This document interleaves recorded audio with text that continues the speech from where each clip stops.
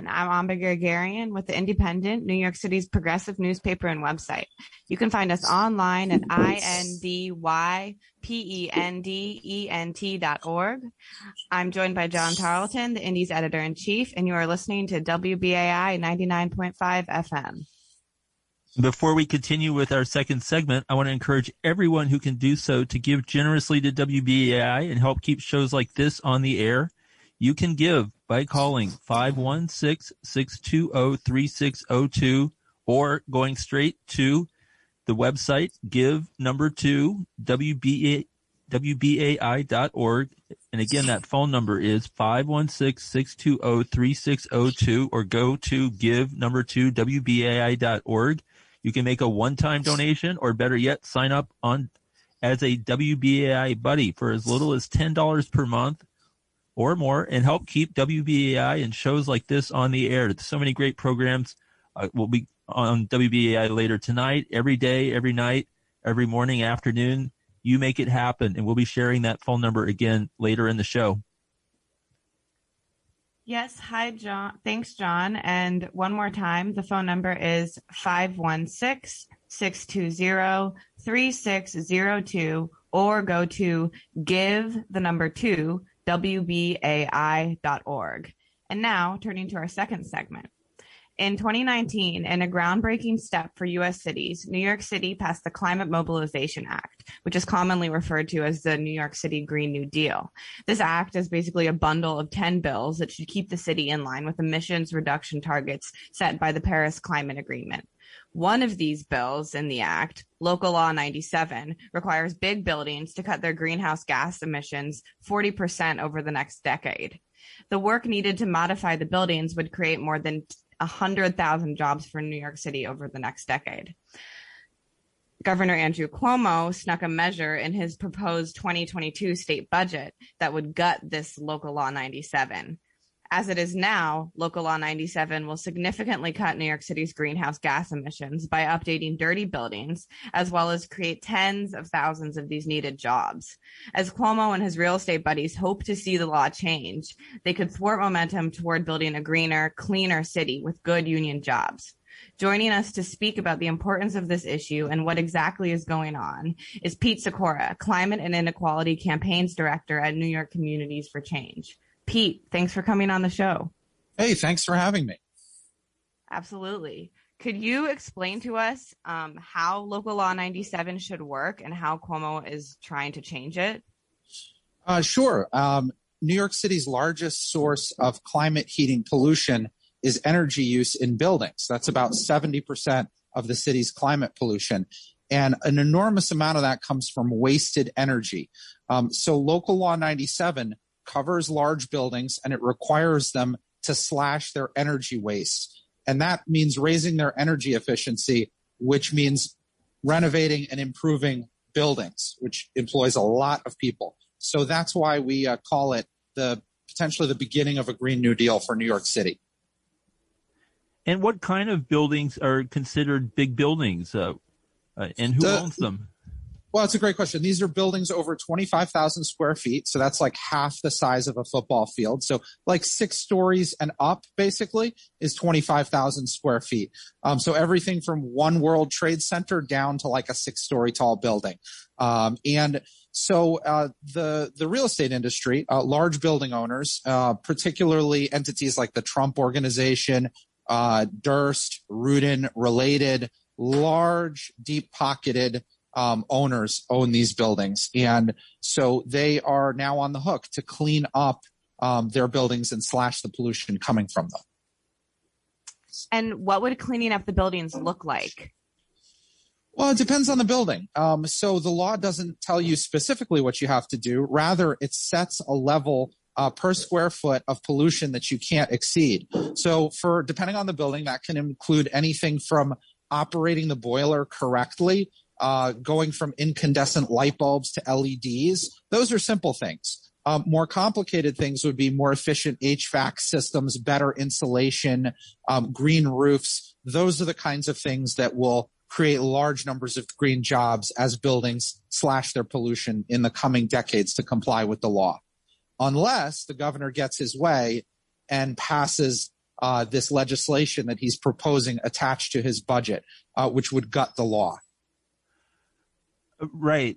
And one thing that I don't think people realize with some of these, luxury super towers that have been built in recent years, I mean, you have things like, heated swimming pools up on the top of the roof all winter.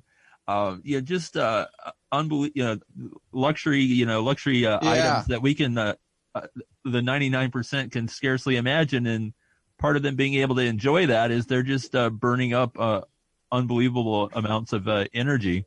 Yeah, that describes one of those super tall luxury towers, 157 on 57th Street, is per square foot one of the worst polluters in the city. It's a super polluter, and it's covered by this law.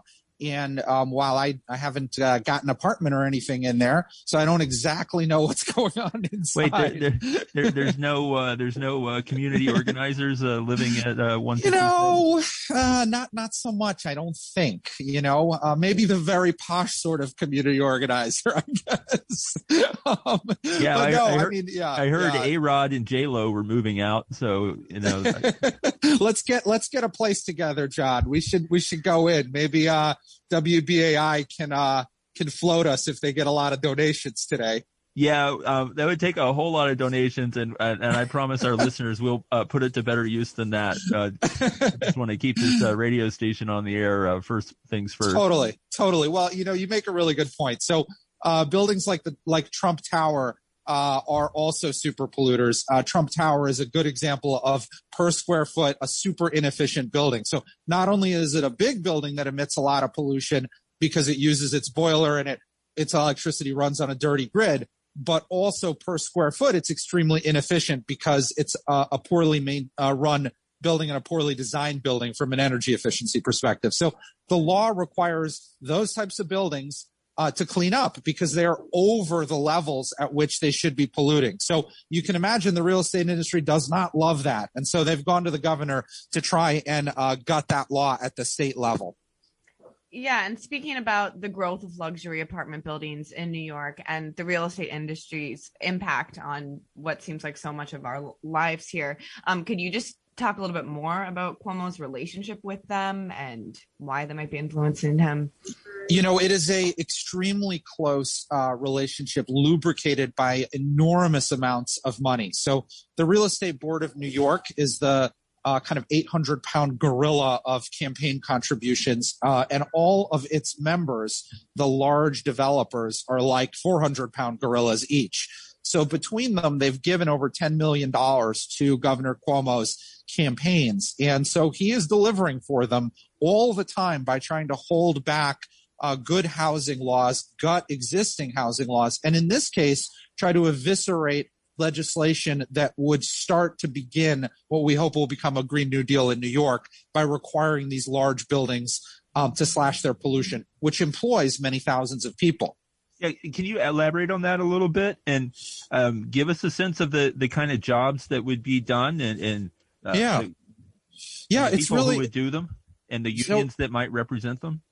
Yeah, this is construction and renovation work. So the kinds of jobs that are getting created here are first in assessment and design to figure out what to do with the building, and then all of the hands-on improvements in the building and the operations. So that's everything from electrical work to insulation to pipes to new HVAC, roofs, every kind of building trade job here and is implicated. And so it's a lot of work and a lot of new jobs. But these are very similar jobs to existing jobs, just more of them. So that's particularly important for our organization because we represent a lot of people from low-income communities of color. Those communities are the first to be fired and the last to be hired.